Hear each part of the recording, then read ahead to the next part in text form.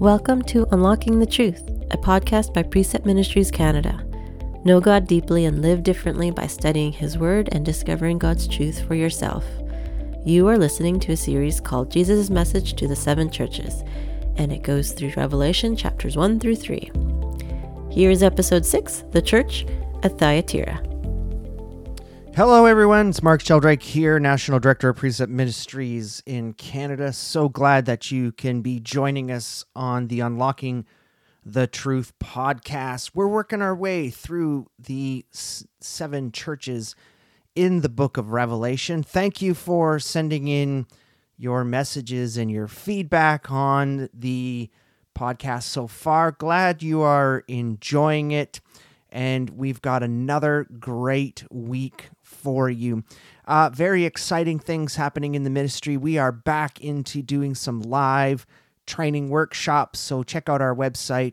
Maybe we are coming to a church near you and you can participate in training. If you're interested in participating and becoming a leader of a Precept Bible study, visit our website, check out the leader track, and you can see that we've got leader training in 40-minute Bible studies, new inductive study series, and then, of course, precept upon precept. And so we've got a brand new precept upon precept leader training starting in September, and you can study through the book of Mark and learn how to teach. Be a fantastic opportunity. We're coming to Calgary. Looking forward to that. We'll be in Millerville, Alberta, which is just outside of Calgary in September. Be a great opportunity to participate in a number of workshops there as well. And then finally, don't forget, hey folks, we're heading to Israel, March 2023. The Canadian bus is almost full. So if you are thinking about getting into that trip, and as you've been pondering and praying with it, for a little while, make sure you register to make you get your spot on the Canadian bus. Our goal is to just have one bus full of Canadians, and looking forward to that. And also, just so you know, this ministry that we're putting on is all done by gifts sent into the ministry through our website on the Click Donate Now button. So we send this out over the airways completely free to you, and we encourage you that if you have been impacted not only by what you've been studying in the Word of God, but also maybe somewhere down the line this ministry has impacted your heart and opened your eyes to God's Word in a whole new way, that you could click that Donate Now button and support Precept as we engage people in relationship with God all across this wonderful country. Well, let me pray, and let's dig into this week's episode. Father, we do thank you for the time that we have to come together once again out through the airwaves of the internet. Lord, I pray that all those who are listening would again take the opportunity to not just listen to these words, but look at these words coming from the book of Revelation, that we would pause and stop and think and ponder by the power of your Holy Spirit to evaluate what is being said in this week's letter. And Lord, I pray that you would just do the work that needs to be done to help us to be transformed, to be more and more like you each and every day. In Jesus' name we pray. Amen. Woo! Folks, I've got to tell you, I thought the last episode was super convicting. I thought, I think last episode I was saying they kind of get worse.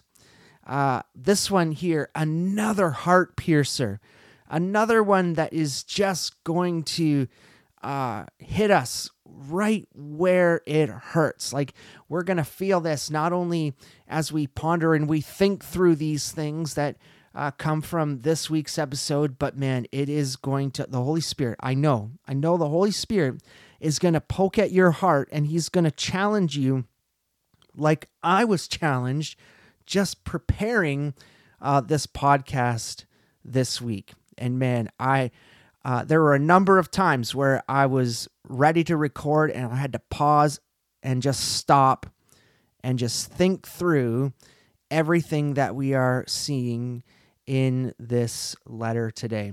Well, we are working our way through, and we're now on this church, Thyatira. Oh, thank you, Blue Letter Bible, for teaching the pronunciation. For years, I pronounced that as Thyatira, but it's Thyatira. Thyatira is the pronunciation of this church. And so we're going to look at Thyatira. We have been naming the churches. We've been naming them all the way through. This church carries the title of the unrepentant church, or the compromising church. So this is going to play a huge role as we walk through. Remember the format that we walk through with each of these letters. We'll start with some historical background. We will look at the description of Jesus. We'll look at the commendation, the reproof, the action that needs to be taken, and then the promise. This is how all of them are going to break down. We're not going to change the method in which we are looking at these all the way through for the remainder of the ones that we have. All right, so this letter to Thyatira, it starts the second group of messages to the churches in Asia.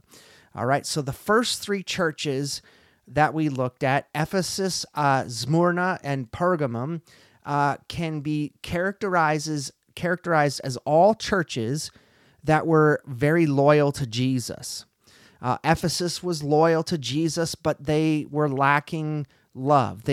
Their commitment to Jesus was shown in their protection of the pulpit and guarding who was teaching in the church and all of those things, but they became very focused on that, and then Jesus said, you lost your first love. Get back to what you were doing at the beginning.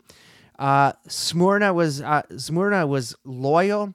They were tested in their suffering, and they were running well. Remember, they didn't have a reproof against them. Pergamum was loyal, but they were lacking that moral passion. What was right and what was good was not something that they were truly focusing on. They allowed the worldly teaching to creep in. But all three of these churches, they did not completely fall into what we would call to the position of evil. All right, they had not completely fallen away. They just needed some slight correcting to do. The next three churches, Thyatira, Sardis, Laodicea, they indicate that all of these three churches have a small number of people that have been affected by false teaching in like a larger group. So the first one was kind of small numbers. This is larger groups of people in these three churches have been affected by the false teaching. So the false teachings infiltrated the church more, and more people are falling into the trap of what was being taught. You're thinking to yourself, okay, well, that's 6 churches, but I thought there was 7 churches. Well, the church at Philadelphia will get a momentary reprieve. All right, after Sardis, we'll have a moment to breathe, pause, look at Philadelphia, and then we'll be hammered again by the church at Laodicea. Okay, so essentially, each of the churches now, through to the end, will increase in problems, except for Philadelphia. Okay, so let's work our way through. Point number 1, let's look at the historical background of this church at Thyatira. All right, not much is known about this church as far as things that have been dug up by folks to learn and see what this city life was like during this time. It's very much many things unknown, but we do have some things that we do know about this church from history. First, the church was located in Thyatira, which is a commercial center, and it was located between Pergamum and Sardis. The city was under Roman rule for 3 centuries. Most of the time, Thyatira was used as a military outpost, and it was a place that where all the soldiers and the military gathered, but they were gathering there to protect Pergamum. If you remember when we looked at Pergamum, there was a competition for what city would be the capital city and the city of most importance. And so a part of that was the people would gather at Thyatira for the purpose of protecting Pergamum. Alexander the Great, remember that guy? He was stationed at Thyatira. We also know that from the book of Acts, Lydia, the one who was selling purple fabrics in Philippi, when Paul went there, she was from Thyatira. Thyatira was also known for all of the trade guilds. All right, so this was a manufacturing town. There were craftsmen of wool and linen there, makers of leather and bronze. Outer garments were made there. There were people who would dye garments. There were potters. There were bakers.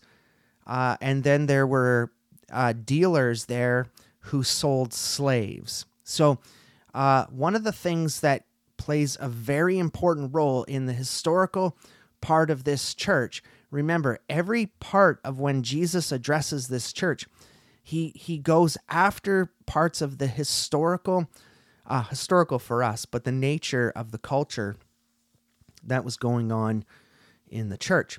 So to survive and live in Thyatira, you had to be a part of a trade guild. So bakers, dealers of slaves, bronze makers, outer garments makers, craftsmen of wool and linen, y'all had to be in a trade guild, sort of like a union, I guess, right? So they had to be a part of a union of people. These trade guilds, as a part of being a part of these trade guilds, they would come together as groups like craftsmen of wool and linen. They would come together and they would share meals together. And a part of those sharing of meals together, because this was a place of idol worship, they would begin their meals by doing sacrificial sacraments, which would be towards false gods. For example, one of the things that they would do is they might pour at the dinner, they might pour a glass of wine for one of the gods that they worshipped, and then they would pour that wine out onto the floor as an act of worship to start the dinner. So there was very much so within these trade guilds participation. To be a part of the trade guild, that's how you survived and you made your living, was being a part of this group. And being a part of this group, you were to take the acts of worshiping false gods. This would have been a very difficult decision for Christians who didn't want to compromise their faith in Jesus. So think about if you are trying to survive in your living, all right, to make money, to survive for your family, and yet to be a part of that guild was to do all of this act of worship. So any Christians, what they would have to do is they would have to make the decision of whether they were going to compromise their faith in Jesus to remain a part of this trade guild, which you got to make the sacrifice and do the sacraments to false worship.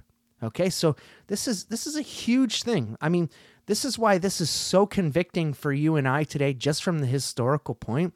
I mean, we are living in a world right now where we are challenged every single day to decide whether we are going to compromise our faith, whether we are going to move to the world's position on things, or whether we're going to hold true to what the Word of God says. All right, so this is what they were dealing with. We deal with the same thing, and that's why this whole episode this week brings about great conviction, because we're really going to be challenged in the whole idea of compromise. All right, here's the final thing that you need to know. The main worship that was in Thyatira was worship of Apollo, the sun god. All right, so this is a really, really cool thing that's about to happen, because when we look at the description of Jesus and we see how Jesus describes himself, it is going to be completely counteractive to what the people are participating in within the church and in the city of Thyatira. All right? Remember this, that as Jesus is standing in the midst of the 7 lampstands, he's doing an X-ray. He's looking deep within the church, deep within the heart and within the soul, to see what is really happening in the life of the church. All right, so let's go into the description of Jesus. And let me just start, because we're in Revelation chapter 2, starting at verse 18, going through verse by verse down to verse 29. Now, the one thing to draw attention to, that when we get into these verses, this is the longest letter to the church, the longest letter to the smallest city. Of the 7 churches that are going to be addressed, Thyatira is the smallest location, and yet the letter to them is the longest. All right, so let's go. And to the angel of the church in Thyatira writes, the Son of God, who has eyes like a flame of fire, and his feet are like burnished bronze, says this. All right, so quick observations, because that's what we do. We observe the text first, then we interpret, and then we apply. The Son of God, okay, that's one title that's been given. All right, so we'll look at these as individual. The Son of God, what does he have? He has eyes like a flame of fire, and he has feet like burnished bronze. So let's break down the first one, okay? The first is the Son of God. The reference to the Son of God in verse 18, this is the only time this is found in the book of Revelation. Not only does this point to Christ's deity, but this is a direct contrast to the worship that was found in Thyatira. So we have that in Thyatira, the main worship was the worship of Apollo, the sun god. In Thyatira, there was a temple devoted to Apollo. And so worship of the sun god. When Jesus says he's in that verse 18, the Son of God, he not only points to his deity as Jesus Christ, the Son of God, but he also, more importantly, points to something bigger than his deity. In Revelation chapter 1, when we see the description in verse 12 and 13 of this one that John sees, he says, I turned to see the voice that was speaking with me, and having turned, I saw 7 golden lampstands. In the middle of the lampstands, I saw one like the Son of Man, clothed in a robe, reaching to the feet and girded across his chest with a golden sash. Well, when we went through the overview, we already know, and we've been pointing back weekly to the very fact that that is Jesus being described there, as he's the one in the midst of the 7 lampstands.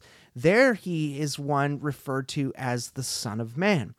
The Son of Man refers to the humility of Jesus when he came to earth as a baby and when he was raised up into a man and he began his ministry at 33. The book of Hebrews tells us that he humbled himself and went to the cross for the sins of the world.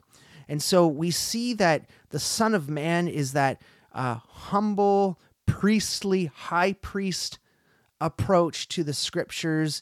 But this here, he's saying that I am the Son of God, which is an elevated title, meaning that when he's coming and describing himself in this manner, he is coming not as the humble priest who came to provide the sacrifice for sins for the world, but he is coming now to this church as the divine judge, ready to rain down judgment on the earth.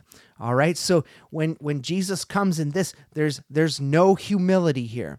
This is a position of authority that he is coming. Why? Because he's done an x-ray of this church and he realizes what's happening in this church, and he is about to rain down judgment on the church. And we're going to see this as we begin to look through the reproof. All right, so let's continue on and begin to look at the next part of this passage, which is we're going to look at his eyes. All right, his eyes are like a flame. This eyes like a flame. I can only think about some times in my childhood. All right, so I'm gonna break down this. I wasn't always the guy that I am today. When I was younger, I got into a little bit of trouble. Well, let me tell you, one time I saw eyes like a flame in my dad's eyes. All right, so I thought I was playing with my buddy, who happens to be my wife Jessica's brother. We were at our house and we were playing road hockey, and we had a hockey net up on the driveway. And I was, of course, trying to train and get ready because I really wanted to play hockey in the NHL. And what we did was we decided, you know what, forget about tennis balls, forget about anything that's not going to cause damage. If you want to train to be in the NHL, you need to use a weighted puck. And I had a couple weighted pucks. They're heavier than the puck that you would normally use on the ice. And I was practicing my shot because I wanted to have a really heavy shot. And I would move further and further down the driveway. And I said at one point, I said to Chris, I said, I bet you I can take a shot with this weighted puck from across the street, and I can hit the crossbar on that net. And we thought about it, and we pondered it a little bit, and we said, yeah, let's try it. Well, of course, what did I do? I took a shot, and that puck went over the crossbar, and it went right through the back wall of the garage. Now, if any of you have ever met my dad does not like even little nicks in the wall. He'd have that putty out and he'd be fixing that hole and he'd be sanding it down. And anytime you move furniture, watch the walls. And so immediately when that puck went through the wall, I panicked. Oh, did I panic? And when you're 14 or 15 years old, you have not been properly trained to patch a wall. I took masking tape and I put masking tape over the hole, and then I puttied it to make it look like nothing had ever happened. Well, to my amazement, the next morning when my dad went to work at 6 a.m., the putty was so heavy and it pulled the masking tape right off the wall. And there he stood with me after work that day, looking in that hole, with that hole, eyes like a flame. You just put a hole in my garage wall. I mean, I thought, this is it. The old days, what did we call it? You're going to get a licking, right? You're going to get a spanking. And I thought, oh my goodness, I'm about to be punished because the weighted puck went through the wall. And I'm confident that the weighted puck made a much bigger hole in the drywall than a regular puck would. But boy, oh boy, let me tell you, I had a really hard shot. That's for sure. I was pretty proud of that, getting that hole, not getting the hole in the wall. But I still tell that story to this day with my kids. And I tell them, hey, I can take a shot from across the street. Put it right through a garage wall. Anyway, eyes like a flame. Let's get back on track here. Eyes like a flame. This is what Jesus has done. He's done an x-ray. This eyes like a flame that Jesus has here, the Son of God who's ready to come and judge. He's got eyes like a flame. Why? He's angry. It's this penetrating look that you know that there's something wrong. And scholars describe the eyes like a flame as a penetrating discernment. And we see over in Revelation chapter 19, verse 12, we see this description again. Verse 11, it says, I saw heaven open, and behold, a white horse. He who sat on it is called Faithful and True. And in righteousness, he does what? He judges and wages war. His eyes are like a flame of fire. All right, so this penetrating discernment is looking deep within the heart and within the soul with this x-ray, and he's seeing that there's something not good in this church. And these eyes like a flame, he's looking deep, deep, deep within and discerning what is happening. See, this is why it's so convicting, this letter. Just like the week prior, with the episode prior, is everything might look good on the outside. Everything might look so impressive on the outside. You could be an individual or a church. All right, think of it this way. Maybe your church looks really good to the outsider. Maybe the church has an amazing reputation in the community. Maybe other churches highly respect the church. But you see, what Jesus is doing is he's seeing way beyond the surface. And he is seeing what is really happening within the church. All right, so yeah, okay, well, we can sit on the pedestal and we can say, well, yeah, that's the church. But then if you just take that down more impersonal, man, you could look good on the outside. You could be a person of good reputation in the community. You could be a person that is well respected by other Christians in the world, but Jesus at the heart sees what is really happening. And man, you know, we're just seeing right now all around. I don't know what it is. Maybe through COVID, God has been shaking the church. But as he's shaking and refining the church, we're seeing a lot of people, a lot of leaders, pastors, people who are shepherds to sheep, who are being sifted and brought and bubbled up to the surface and being shown for who they really are. Look good on the outside, good reputation in the community, really respected by other churches. But so many of these leaders falling into sexual sin. It's so rampant. It's everywhere. And that's what Jesus has done with the x-ray. He's looked beyond what is perceived on the outside, what we may look at and go, oh yeah, that's a really good thing. No.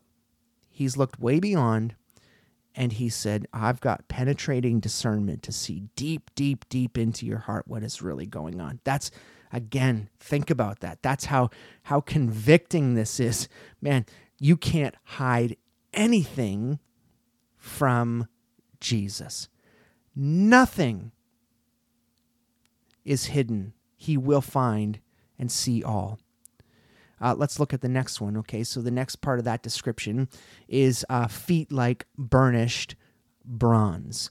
All right, so burnished bronze. And I can't help but think about when I see metal heated up and shined up and purified and taken and cleaned.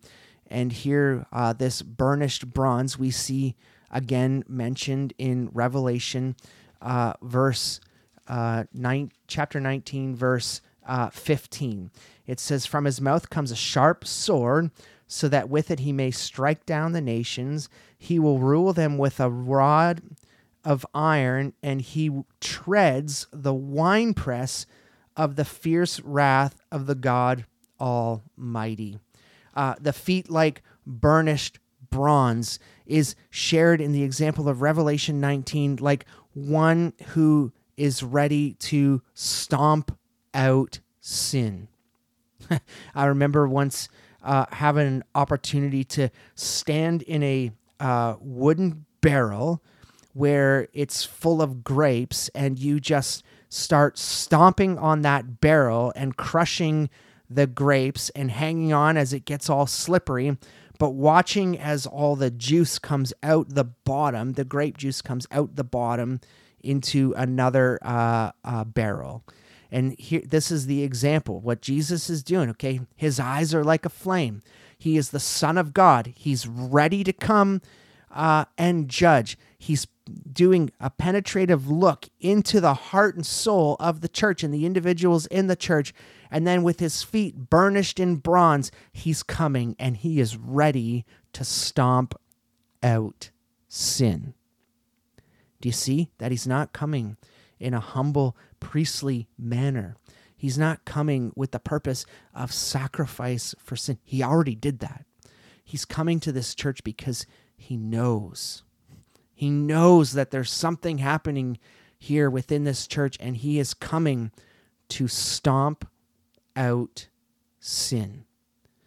Just remember that picture and keep that picture in your mind of the Son of God, one with all authority. God gave him all authority. He's coming to judge. His eyes are penetrating deep within the church, and he has got feet like burnished bronze, and he's coming ready to stomp out sin. All right, let's look at the commendation to this church. All right, the commendation to the church is found in verse 20. It starts with the word but. And it says, but I have this against you.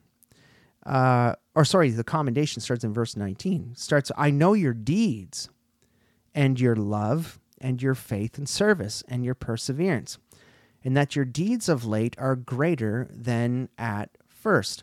All right, so we're not going to break down every single individual one of these, but here's what Jesus says he knows that the church is doing well. All right, so first he knows their deeds. Their deeds are the outflow of their love. All right, so this church is doing really well in their loving Jesus, and it shows that their deeds are proving their salvation.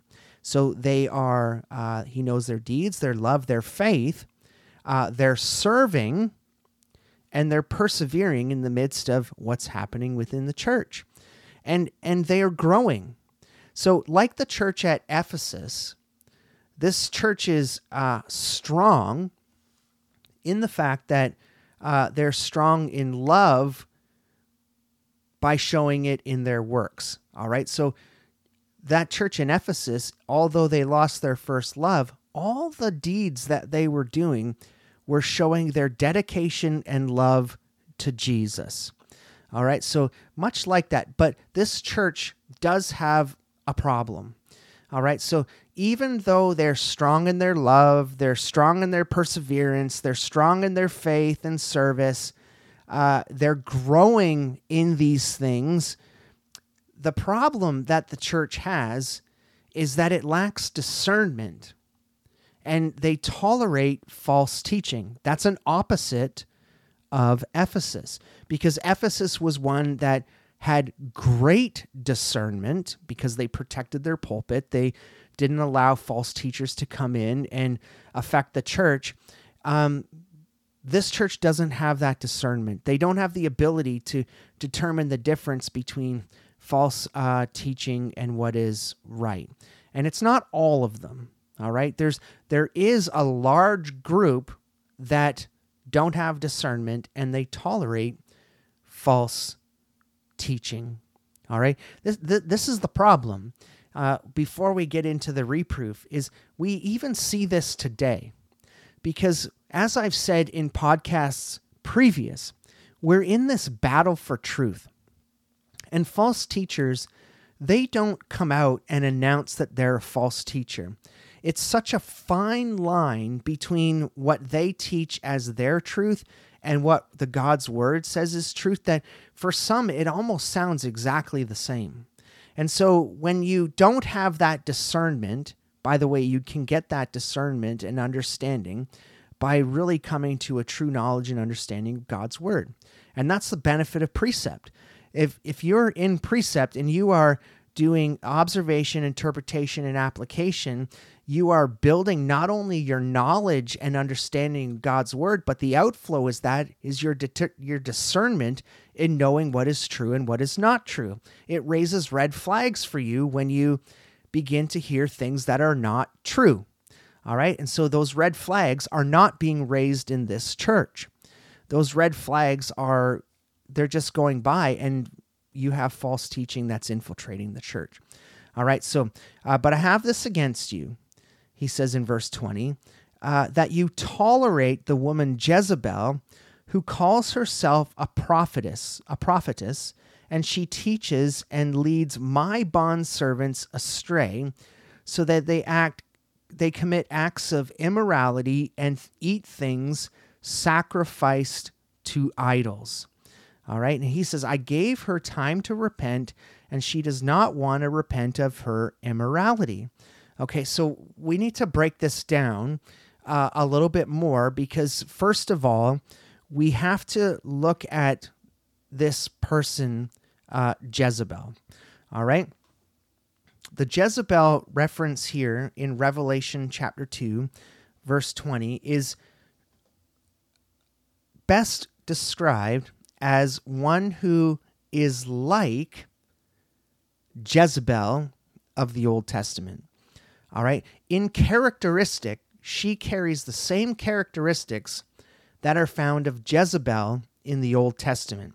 So let's just break down who Jezebel was in the Old Testament. We can find all of the stories about Jezebel in the Kings. Okay. So we can look at all those references to her in 1st and 2nd Kings. Okay, so here's what we know. Jezebel was the daughter of the king of Tyre and Sidon. She was a woman who worshipped Baal. Baal was the fertility god. All right, so she worshipped Baal, and she came into the life of Israel when she married King Ahab. She became powerful and had Baal worship instituted within Israel. She persuaded King Ahab to build altars to Baal, but she also raised up 850 prophets to spread her ideas around Israel. She would tell the people of Israel through the prophets that it was okay to worship both Yahweh and Baal. So you could worship both God and Baal. And any prophet of God who spoke against her and said, no, you cannot worship both God and Baal, she had them killed. All right, so we know that what Jezebel had the prophets teaching in the Old Testament, we know as we study the Old Testament that these teachings are false teachings, because in Exodus, God says, there are no other gods before me, that he is a jealous God, and that we're not to make idols or fashion anything in the likeness of God. And yet Jezebel was saying, oh, you can worship both. All right, so this is why she's referred to in this church, one like Jezebel. All right, so this Jezebel in the church, she too said that she was a prophet. All right, so she was a prophet, but here's the thing. She was in the church claiming to be a Christian, claiming to be a Christian prophet, and because she was claiming to be a Christian with a message from God, she gained influence in the church, and only a small few of the people in the church realized that she was a phony, that they realized that what she was teaching was not true. All right, so what did she teach? Okay, so you've got to go back to the historical point of this book. What she was teaching was that you could be a person, a Christian in the church, who could participate in the worship of Jesus and also participate in all of the practices of false worship that took place at those trade guild dinners, which would have been things like eating food sacrificed to idols. So essentially, the one like Jezebel was telling the Christians that it was okay to compromise your faith to remain in the trade guild for the purpose of providing for your family. Do you see the problem? Do you see the situation here? The situation was that there were people in the church that felt it was okay to compromise their Christian faith for the purpose of their provision for their family. You can compromise your faith for your work. All right, so now this is where, right, it's gonna come like, here comes the knife. It's about to pierce right through the middle of the heart, because this is the battle that we go into today as Christians. You know, there was a time, and right now you're saying, well, Mark, how can you really know that? Like, because you work for a Christian ministry, your whole life surrounds studying the Bible. So how does one compromise their faith working for a Christian ministry? Well, one time I didn't work for a Christian ministry. I worked in a factory. And where there were times where you could potentially do things to compromise your faith while you were at work. Hey, if you want to fit in with the in crowd at work and those people are all atheists, maybe you're going to deny your faith to be a part of that. Maybe you're going to do things to live within the work world that are much different than you would when you're at church on Sunday morning. One author calls this whole thing of compromising your faith compartmentalization. All right, so let me give you the definition of compartmentalization, and that is that you have one set of values and priorities for one sphere of life, and then you have another set of values and priorities for another sphere of life. Listen to what Dr. Jeffrey Bjork says regarding compartmentalization. He says, it's a way to maintain the illusion that I can be both holy on Sunday and allow poison into my head Monday to Friday. Because what happens on Monday to Friday, that's just entertainment or whatever.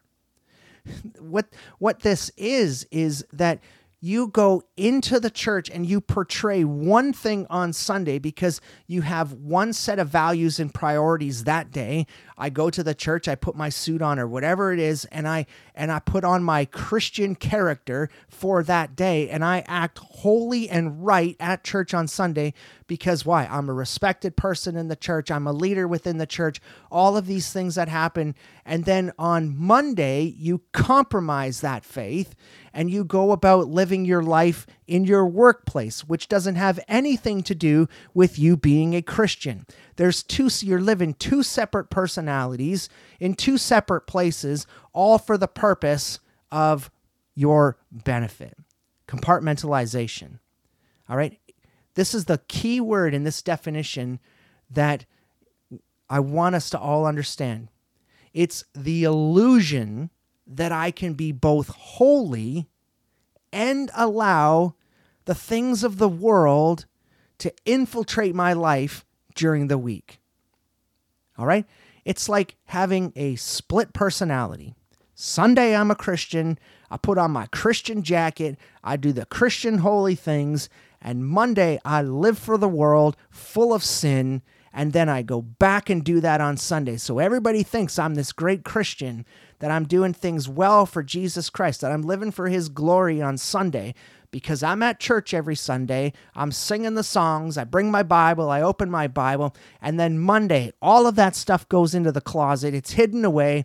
Monday to Friday, you live for the world, you do whatever you want, you party it up, whatever the case may be. You spend crazily for the world, you gather all your worldly things together, you poison yourself with the things of the world that are in there, and then what do you do on Sunday? You put all that away on Saturday night, and you open the closet of Jesus on Sunday, put that jacket back on, head back to church, everybody thinks everything's fine, and you keep doing it. It's an illusion. It's something that is for everybody to see on the outside, that you are caring about the characteristics of Jesus Christ. But here's the problem.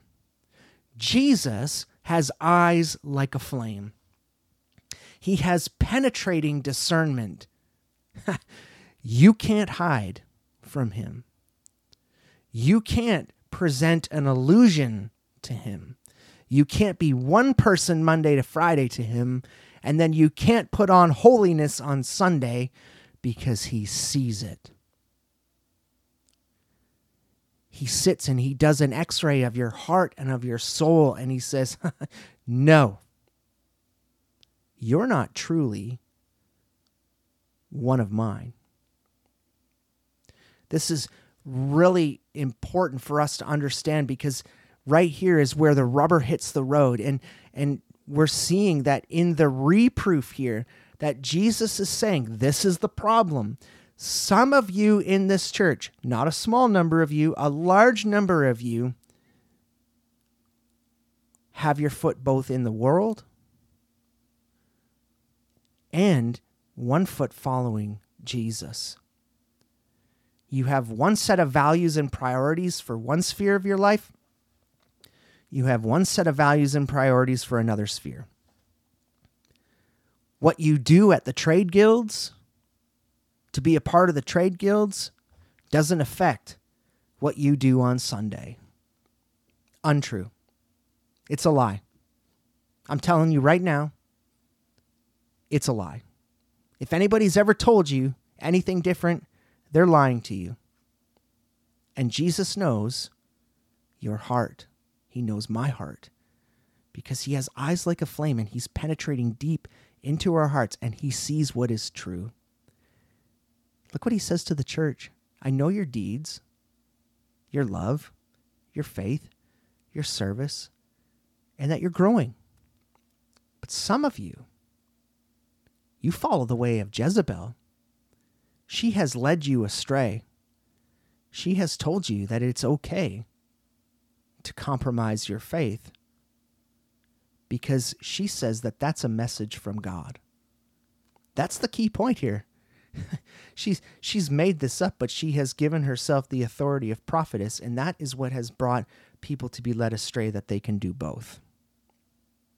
But you can't. Jesus, in verse 21, he says to the prophetess Jezebel, I gave her time to repent, but she doesn't want to repent of her immorality. So you see, even Jesus here, we see some grace in the fact that prophetess, who is leading church people, he says, my bondservants she is leading astray. You're leading my people away from the true word of God. You're causing them to compromise their faith. Repent of that right now. And Jezebel says, no, I'm not repenting of that, and continues on in her immorality. Well, we see most false teachers, why do they do that? They do that for their own personal gain. I gave her time to repent, but she does not want to repent. So behold, verse 22, I will throw her on a bed of sickness, and those who commit adultery with her into the great tribulation, unless they repent of her deeds. I will kill her children with pestilence, and all the churches will know that I am he who searches the minds and hearts, and I will give to each one according to your deeds. Well, there's a lot to unpack here. We've got to do it quickly. He says, I'm going to throw her onto a bed of sickness, while Jezebel, the prophetess, because she had put herself into a great high authority, she was one who was known to sit on a couch and eat the food to false idols and sit there in great comfort. And now God is going to put her on a bed of sickness. Because she won't repent, she's going to be judged and she's going to be put to death because she committed adultery. Not only that, God is going to judge those who have followed after her way and have compromised their faith and have followed after the teachings unless they repent of following her instead of following God. I'll kill her children with pestilence, and all the church will know that I'm the one who's in charge, not the prophet who says they have a new message from God, that I'm the one who searches the minds and hearts and will give to each of you according to your deeds. Why? Because he has eyes like a flame. What's he doing? Like burnished bronze feet, he's stomping out sin. He says here also that he will give to each one according to their deeds. This is very important for us to understand, because what Jesus is doing here is Jesus gave her time to repent so that she could fall back in line. But you see, what God is doing here is he is looking behind the curtain. He sees that nothing is hidden, and he sees that their deeds are the proof of who they follow. You see, the most important thing for you and I to understand it is not that we are saved by our deeds, but our deeds in life show us who we are aligned with. Our deeds show us who we follow. And when we perform good deeds and deeds worthy of the glory of God, we so prove our love and allegiance to Jesus Christ. But when we compromise and when we allow poison into our lives and when we are not wholly devoted to Jesus, our deeds show that our heart is split and torn. Let's look at the action. The action that takes place, it says, but I say to you, the rest who are in Thyatira, who do not hold this teaching, who hold the teaching of Jezebel, that you can compromise your faith, who have not known the deep things of Satan, as they call them, I place no burden on you. Keep running. Those of you who have not fallen into the false teaching, keep running in your faith and your love and your service and your perseverance and your deeds. Keep growing. You know, I got no problem with you. You're doing well. I mean, that's very encouraging. He says, nevertheless, guys, church, individuals, those of the church, hold fast until I come. Those who didn't fall into her spell, running well, but Jesus says, hold fast. Don't move. Don't be shaken by the false teaching that is around you. Why? Because Jesus is going to stomp it out. Keep running well. Keep on track. Well, you have to ask yourself as we begin to wrap up this podcast, how? How do I hold fast? Well, he said, first of all, you got to keep your eyes on Jesus. There is an incredible picture right here for us to be able to keep our eyes on Jesus. Let me describe it to you quickly. It's Jesus. He is the one who has eyes like a flame. He has eyes that penetrate deep within to our heart and soul to see who we really are and who our allegiance is to. Jesus is one like a burnished bronze. His feet are like burnished bronze. He is one who will stomp out sin. And yet he is also one who gives time to repent. And then he rewards or judges according to our choices. Think about that. Jesus is one who will look deep within to our hearts and souls. He will stomp out sin, and he gives us time to repent of that sin, which is his grace. And then he rewards us according to the choices that we make while we're on earth. You see, this should keep us attentive to who God is. This should keep us focused on Jesus, and it should keep us focused on the choices that we make in our lives, because no choice is unhidden from Jesus. He sees it all. Well, let's look at the promise. The promise is twofold. He who overcomes and he who keeps my deeds until the end, to him I'll give authority over the nations. He shall rule them with a rod of iron, as the vessels of the potter are broken to pieces, as I have also received authority from my Father. Okay, well, let's look at a couple of cross-references quickly to the promises here. Matthew chapter 24, verse 13. We want to see what Jesus says here regarding this rule that will come in Matthew 24, verse 13. Very powerful scripture. He says in 24:13, the one who endures to the end will be saved. This great questions of what the disciples were saying. When will the end be? What will happen at the end? Well, anyone who endures and makes it to the end will be saved. Colossians chapter 1, verse 23. Listen to what Paul says regarding this promise. Indeed, if you continue in the faith firmly established and steadfast, not moved away from the hope of the gospel that you had heard, which was proclaimed in all creation under heaven and earth, for which I was made a minister. All right, so what is the promise? The promise is reward. The promise is reward if we remain faithful and hold fast to the teaching of God's word.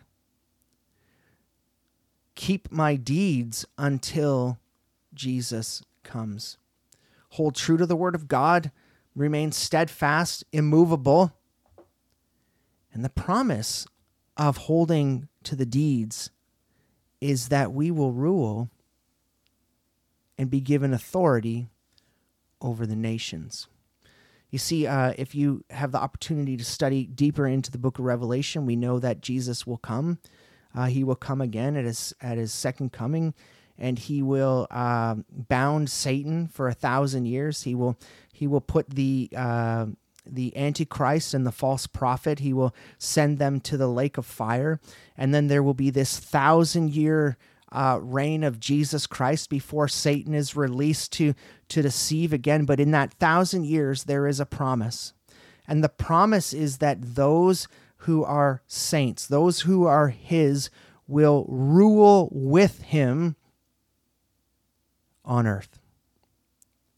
And so we will have the opportunity to rule with him. I think about the parable of the talents. The one who was given much and did much with it was given much more reward later, authority. The one who didn't do much was not given anything. And so we have this promise that when Jesus returns and he comes to rule with a rod of iron, we will rule with him. Overcome, hold fast, and we will rule with him. The other promise that comes, it says, verse 27, and he shall rule with them with the rod of iron, and the vessels of the potter are broken to pieces. I've also have received authority from my Father, and I will give him the morning star. The promise of the morning star, we see a couple times in Scripture, and so I want to look these up. The first is Revelation chapter 22, verse 16, and it says, I, Jesus, have sent my angel to testify to you these things for the churches. I am the root and the descendant of David, the bright morning star. 2 Peter chapter 1, verse 19, It says, so we have this prophetic word made more sure, to which you do well to pay attention, as a lamp shining in a dark place until the day dawns and the morning star arises in your heart. What's the promise? The promise is that we will rule with Jesus, and we will have Jesus himself in all of his fullness. That we will be with Jesus in all of his fullness. Absolutely amazing. We will be present with him. We will stand with him. We will walk with him. We will rule with him. In 1 Corinthians chapter 13, verse 12, where I want to wrap us up today in looking at this verse with a few pieces of application to end. 1 Corinthians chapter 13, verse 12. For now we see a mirror dimly, but then face to face. Now I know in part. Right? So we never got to walk with Jesus. We are the recipients of the gospel through the word of mouth of those who walked with Jesus. But we never got to experience Jesus on earth ourselves. That's why we live by faith. But he says, for now we see in a mirror dimly, but then face to face. Now I know in part. I only know part because I never walked with him. But then I will know fully, just as I have also fully known. With Paul's telling us that we will fully know Jesus. We'll be with him and present with him. We will rule with him, and we will receive Jesus in all of his fullness when we overcome. So here's the application to wrap us up in this week's episode. We can't leave without application. We've observed, we've interpreted, and now we apply. Dietrich Bonhoeffer, just love that man's biography. Dietrich Bonhoeffer, he argued that the human heart has the capacity for only one all-encompassing, all-embracing allegiance. You see, when we compromise and we don't have our heart fully after that one thing, Jesus Christ, we commit spiritual adultery. Spiritual adultery inevitably leads to spiritual sickness. Spiritual sickness eventually leads to spiritual death. We cannot have it both ways. We cannot have both the world and Jesus. You see, the message to the church at Thyatira, it forces us to confront the biggest question that you and I have in life today. Who will you follow? Will you follow Jesus, or will you follow the world? Oh, such a simple question, right? Simple question that cannot be answered easily. The world and its instant gratifications can sometimes outweigh the patience and the perseverance of the coming of the Son of Man. But the reward that we find in our perseverance is so much greater than the instant gratification the world has to offer. And so who will you follow? Will you continue to be the one who compromises their faith? Will you be one who continues to live the illusion that on Sundays you have it all together and you are holy, but on Monday to Friday you are living for the world? You can't have it both ways. That's what the Holy Spirit is challenging us through this letter today. Who are you going to follow? Are you going to follow Jesus, or are you going to follow the world? Let's pray. God, we do thank you again for the truths that we find in these scriptures. Lord, these teachings are very convicting. all throughout Scripture, we have seen that you desire our entire heart. You want all of us. You want us to be completely aligned to you. And yet, over and over, we see examples all through the 66 books of your Bible that we have seen people who have compromised their faith, that they have been led astray, that they have been people who have not been wholly devoted, but yet also we see this great hall of faith in Hebrews of people who have actively and persevered and followed no matter what the situation was. They remained aligned to you. And Lord, I pray for each and every person listening to this podcast this week that if their heart is torn between two masters, that if they're compromising their faith for the purposes of the world and yet trying to live the illusion of holiness and dedication to you, that you would pierce their hearts today, that the Spirit would speak clearly to us in how we need to be transformed to be more and more like you, to make that sacrifice of the things of the world, to kill those things off in our life so we can be aligned to you. In Jesus' name we pray. Amen. We are so grateful you joined us in today's episode of Unlocking the Truth, the podcast by Precept Ministries Canada. Visit our website, preceptministries.ca, to get more details on the 2023 Holy Land Tour, and be sure to register for an upcoming summer workshop, whether in person or online. You will find one that best suits where you are in your precept journey. Know God deeply, live differently.